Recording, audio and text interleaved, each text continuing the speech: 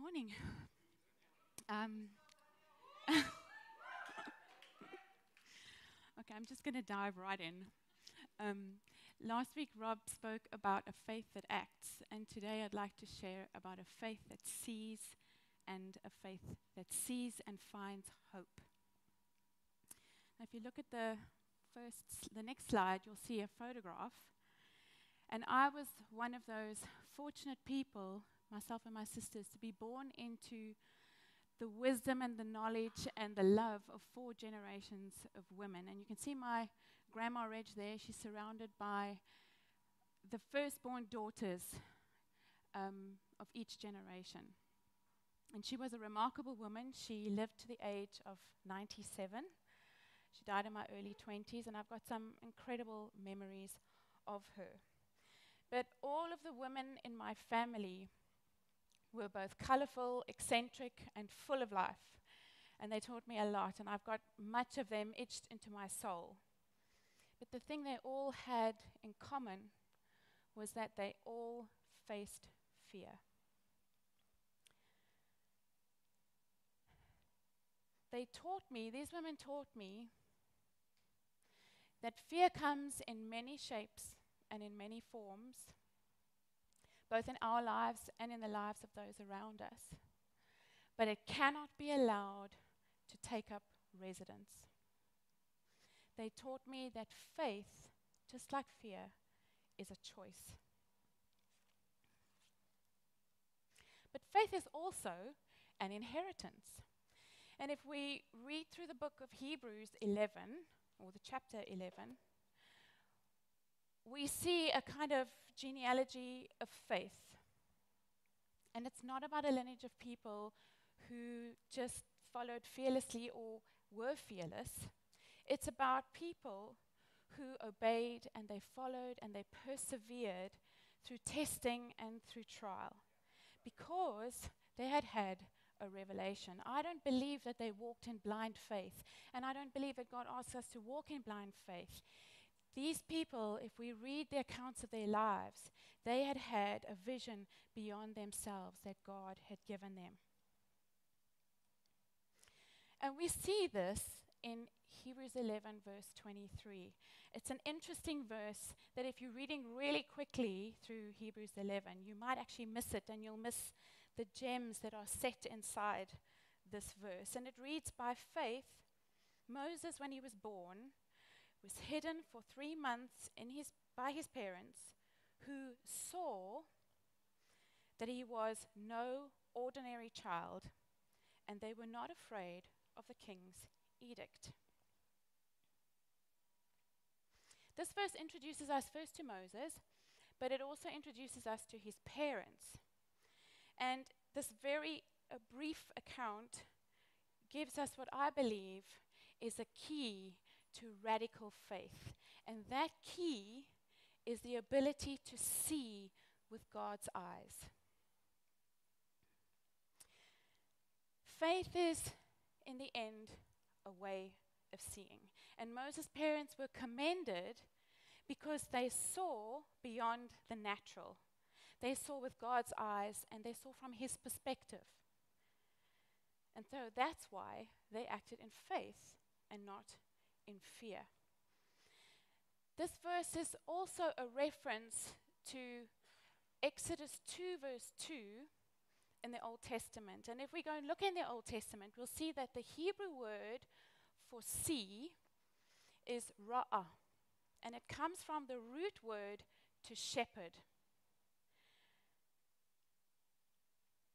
And what that tells us is that sight is something akin to prophetic insight, and that our sight is a gateway to guidance, and specifically the guidance of the Lord our shepherd.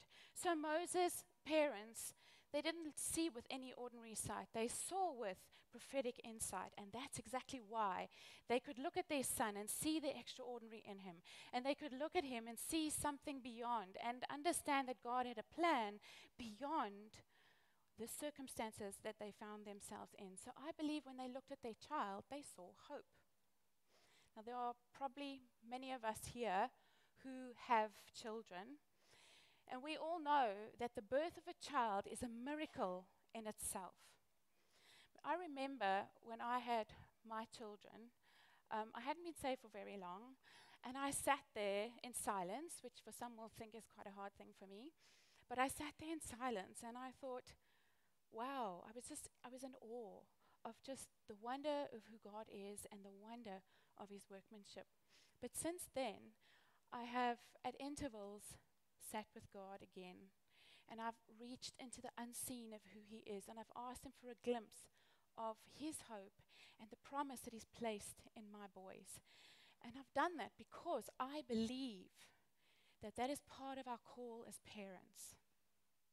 And I believe that God wants to show us the extraordinary that is in our children. And he wants us to partner with him to draw out the greatness that is in them and to help them find the path that he set before them and to help them step out into the plan that he has for their lives. But God doesn't just birth children into our family. God gives us spiritual children. And he brings those across our path who have perhaps had disappointment or their parents have failed them in some way. And he asks us to come alongside them and to do the same thing for them, to help them to see what he's put in them and to help them find the path that he has laid ahead for them. He asks us to walk with them in love and give them a glimpse of who he is. And he asks us to help them look above and beyond their circumstances. And that is exactly what Moses' parents were able to do. Jochebed and Amram, they found themselves in extraordinary circumstances. They were facing an edict from Pharaoh that directly contradicted the mandate in Genesis 1 verse 28 to be fruitful and to multiply and to fill the earth. But it also threatened to sabotage the promise to Abraham that he would have descendants as numerous as the stars. And they could have been derailed. They could have felt defeated. But they chose instead to grab a hold of the hope and the revelation that God had given them and to act purposefully and to step out in radical faith. And their actions show us that radical faith takes courage and it takes conviction. It is the conviction that God is faithful. He is faithful to do what he says he will do. It's the conviction that God is good, that he is for us, he's not against us. And it's the conviction that God has a plan, that he's gone before us, and that he's ironed out all of the holes in the road ahead of us. And above all, I believe it's a conviction that his voice speaks a better word. This word that he's given us is truth, and it supersedes any circumstance that we may actually find ourselves in. And we must also have the conviction that for those who seek him with all of their heart, he has a future and he has a hope. In some ways, this verse is personal to me as well. In 1971, my mum fell pregnant. And she had miscarried before. She had already had 2 children, but at risk to her own life. And the doctors, after a lot of tests, decided that the child she was carrying was not viable for life. In other words, that the baby would either be stillborn or, at the very least, that the child would be born with severe disabilities. And they actually insisted that she have an abortion. And on the scheduled day, she said that she sat there for quite a few hours, and she said, I just kept wondering, what if they're wrong? what if they are wrong? And when we find ourselves in difficult circumstances, we have that right in faith and in God to ask, what if they are wrong? And so she couldn't sign the papers. She actually made the choice to keep the child. And my sister was, in fact, born with a mountain of medical crises. She was not brought into an easy life, but God had gone before. And in attendance at her birth, there was a pediatric professor who took on her case. She was the first child with her kind of condition to be born, and he took on her case at full cost to the university. And they treated her until she was about 18, and then they more or less exhausted what they could do for her. But the bigger story is that the work they did with her laid a foundation for many children after her that were born with similar complications. And her story for me is proof that the world may offer you a solution, and they may offer you something that looks like it makes sense, but actually will probably not fit into God's plan, but He has a plan. See, my sister opened the way to medical research that no one could have foreseen. But the truth is that she could also have been a statistic. She could have been one of the 50 million babies that are aborted every year globally. And for these children, the circumstances in which they were conceived were probably just too daunting or just too dire for the people involved to face. And the reason I bring this up is because I believe that just like Pharaoh's edict went against that Genesis 1 mandate, the fruitfulness that God has called us into, I believe that there are movements in the world today, the pro-choice movement specifically, that is convincing women that if it's not in my plan, it's okay. And if my career trumps a toddler, it's actually okay. And these voices are loud, which is why we, as people of faith, we need to be coming alongside those who are faced with these kinds of choices, and they are faced with these kinds of crises. And we need to be speaking this better word into their lives, not necessarily shouting, just speaking a better word into their lives. Because Psalm 139 reminds us that it is our God, the Lord God Almighty, who is the sovereign creator of all things. He is the one who has numbered the days of our lives from the beginning of time. And so He alone holds that right. He holds the right to your life, to my life. He holds the rights to life and to death. There is no doctor. There is no secular movement. And there is no Pharaoh that holds that right. Jochebed and Amram, I believe, understood this. And so instead of surrendering their child into the Nile, into the edict that Pharaoh had proclaimed, they chose God's edict over man's. And they did place him in the Nile, but they put him in a basket reed that had been lined, and he was later redeemed. And that's who God is, a redeemer. So even in your circumstances, whatever they may be, God is a redeemer. And he was drawn out of the water by Pharaoh's daughter and adopted into her family. But she first gave him back to his family.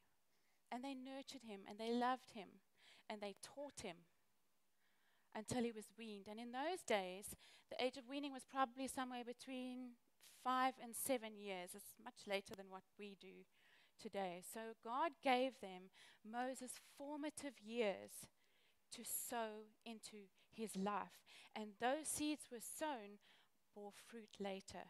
So we see that their story is not only an incredible story of redemption, but it's a story of how faith opens the way to God's plan, and it opens the way to God's supernatural provision.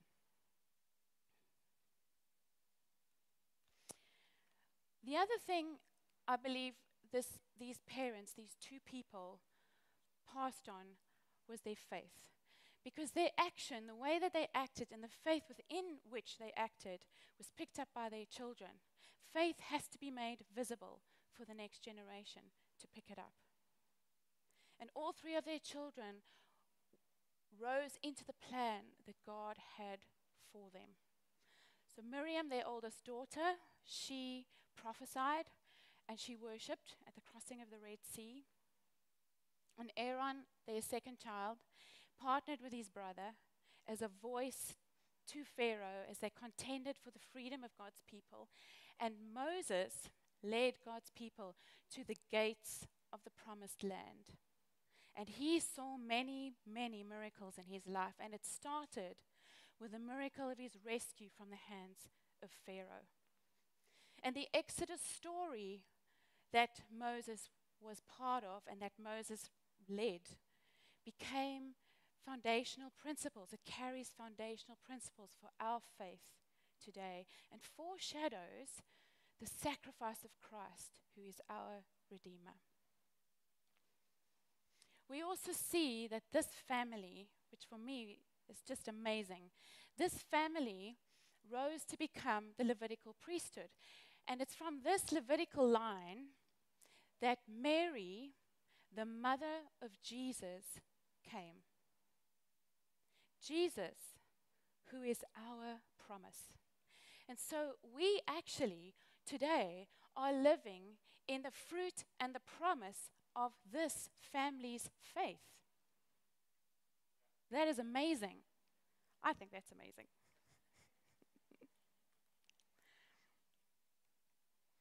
We do. We walk in not only the promise of Jesus, but we also walk in the hope of Christ.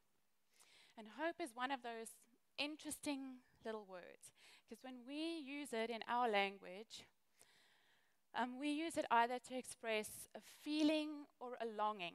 But, okay, so for example, if I had to say to you, I hope I don't get sick, I'm actually expressing a wish more than a conviction.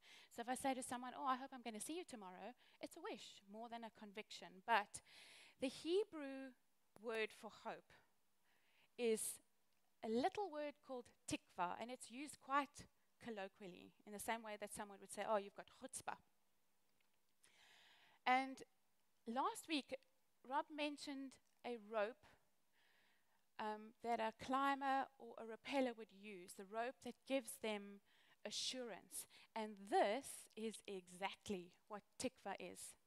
It is a three-stranded cord. It's the three-stranded cord that we read about in Leviticus 4 verse 12 that is not easily broken.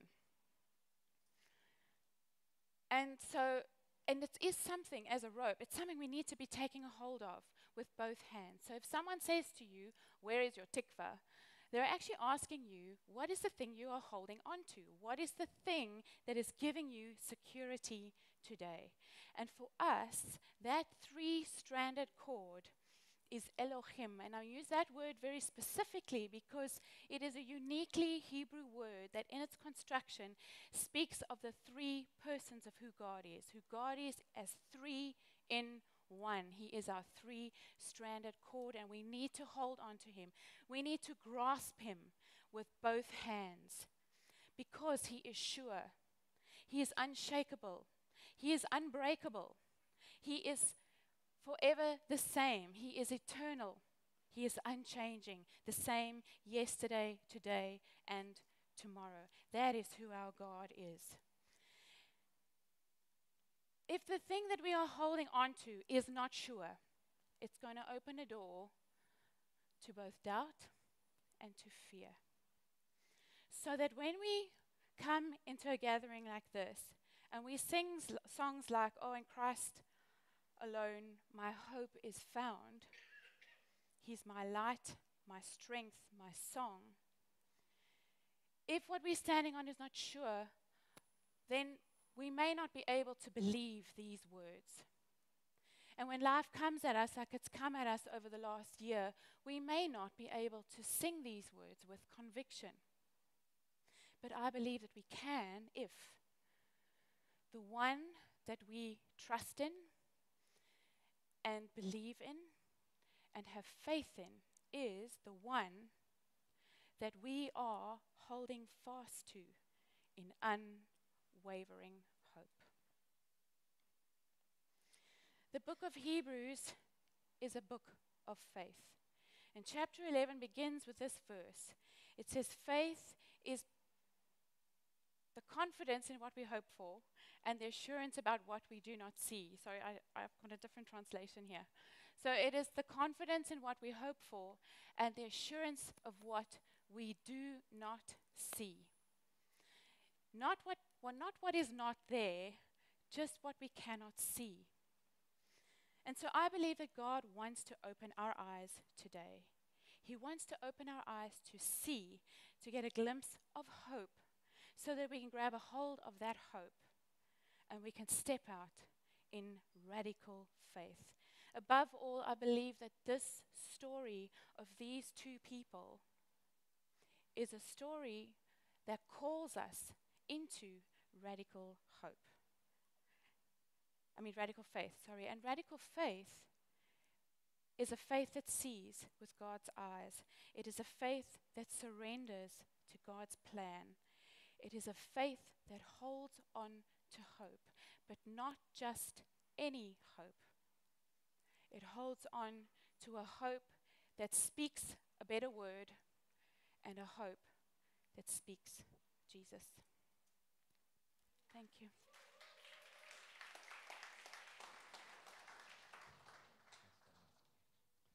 Won't the worship team please come up? And we just want to take a little bit of time to respond to what Tanya has brought you today. And to seeing the baby being passed around. Hello, Ava. Michelle, why don't you come up here with Ava? You can go around, yeah. Don't want to take risks with the baby. There's many things and many ways we're going to respond to this word as it comes today, because obviously, no matter, you can hold it, it's fine.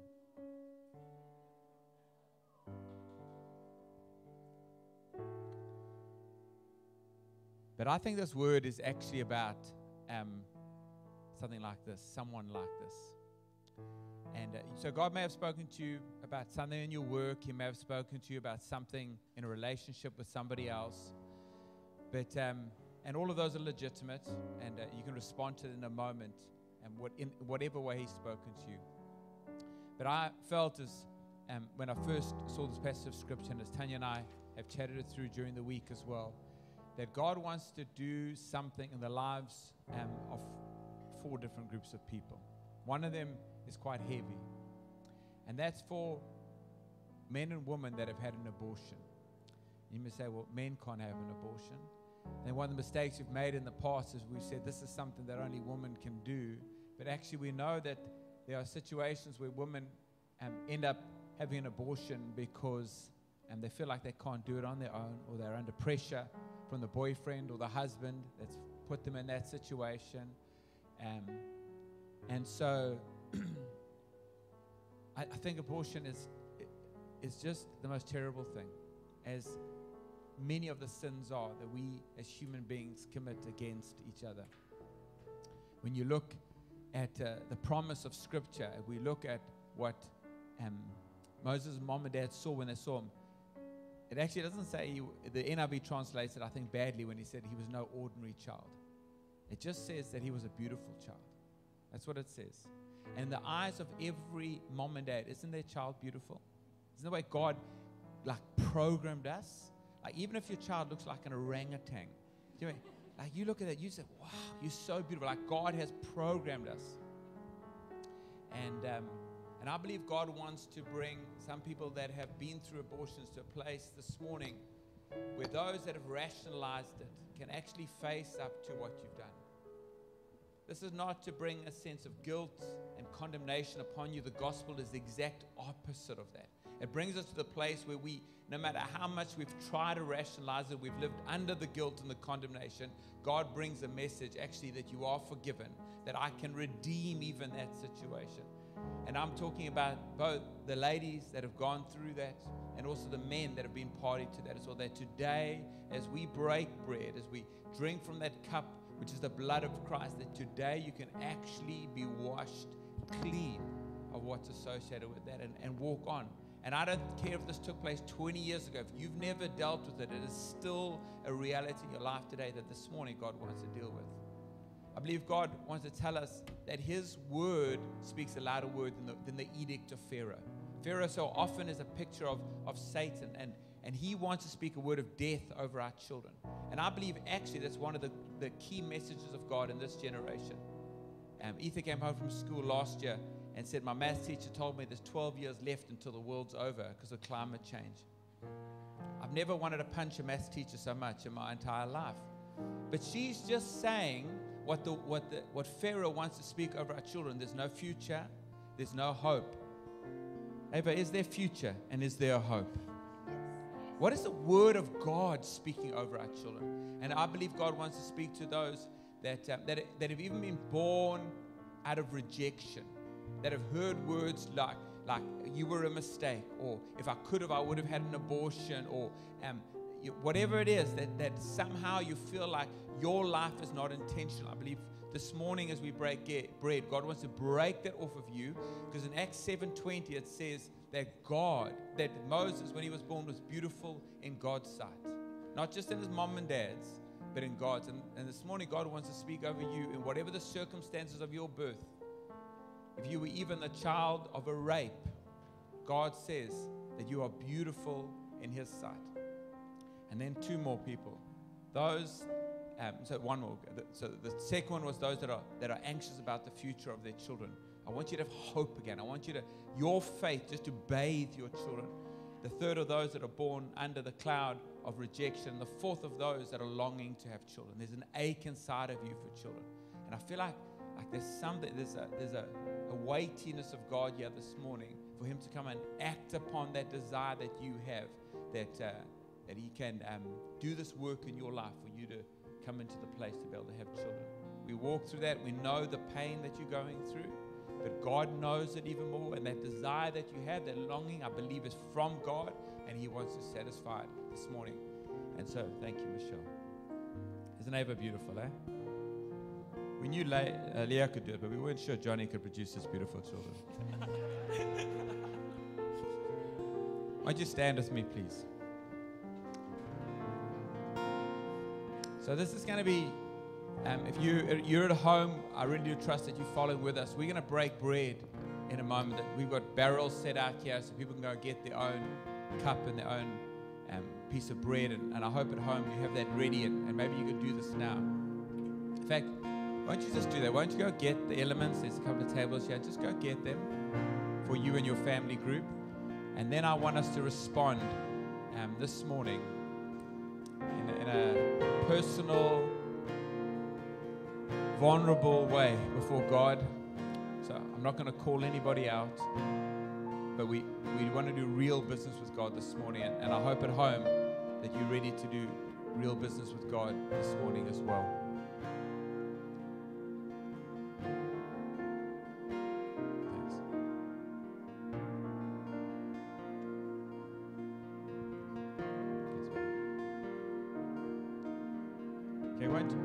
Would you mind just for a moment closing your eyes? I want to speak to you. I want to speak to the women and the men. You've been through an abortion.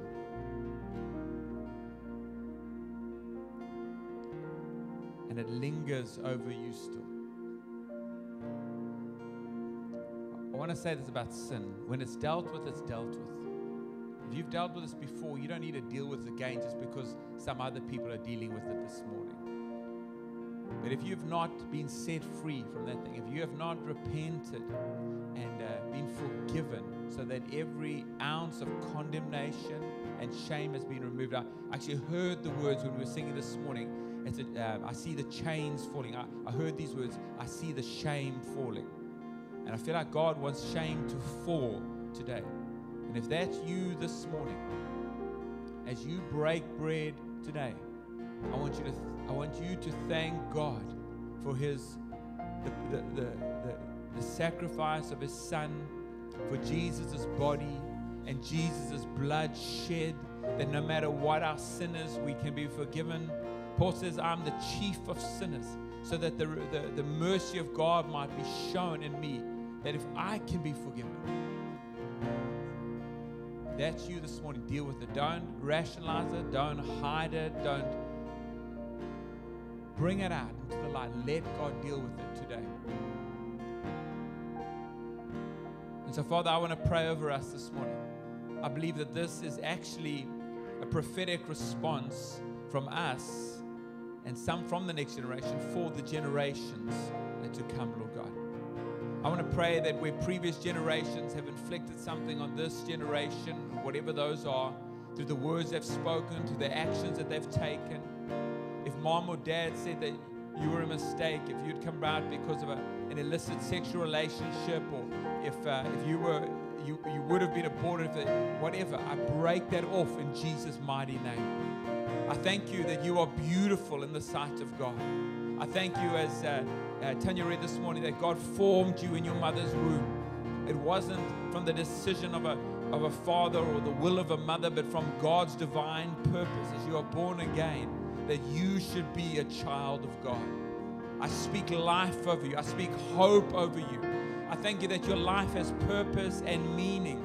It is a redemptive action, and you are a redeeming actor through Jesus Christ.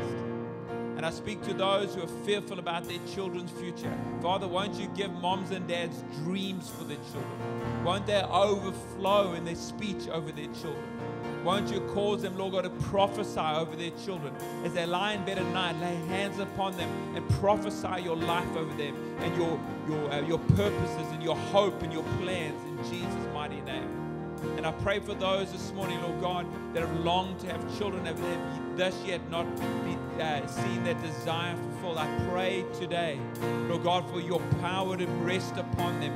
At home, as people are watching, Lord God, here in this auditorium, as people are praying, that your sovereign hand would be upon them, Lord God, that which is hindering and blocking would be removed, so that your divine promise would be fulfilled through them, and that they too would behold their beautiful children. In Jesus' name we pray.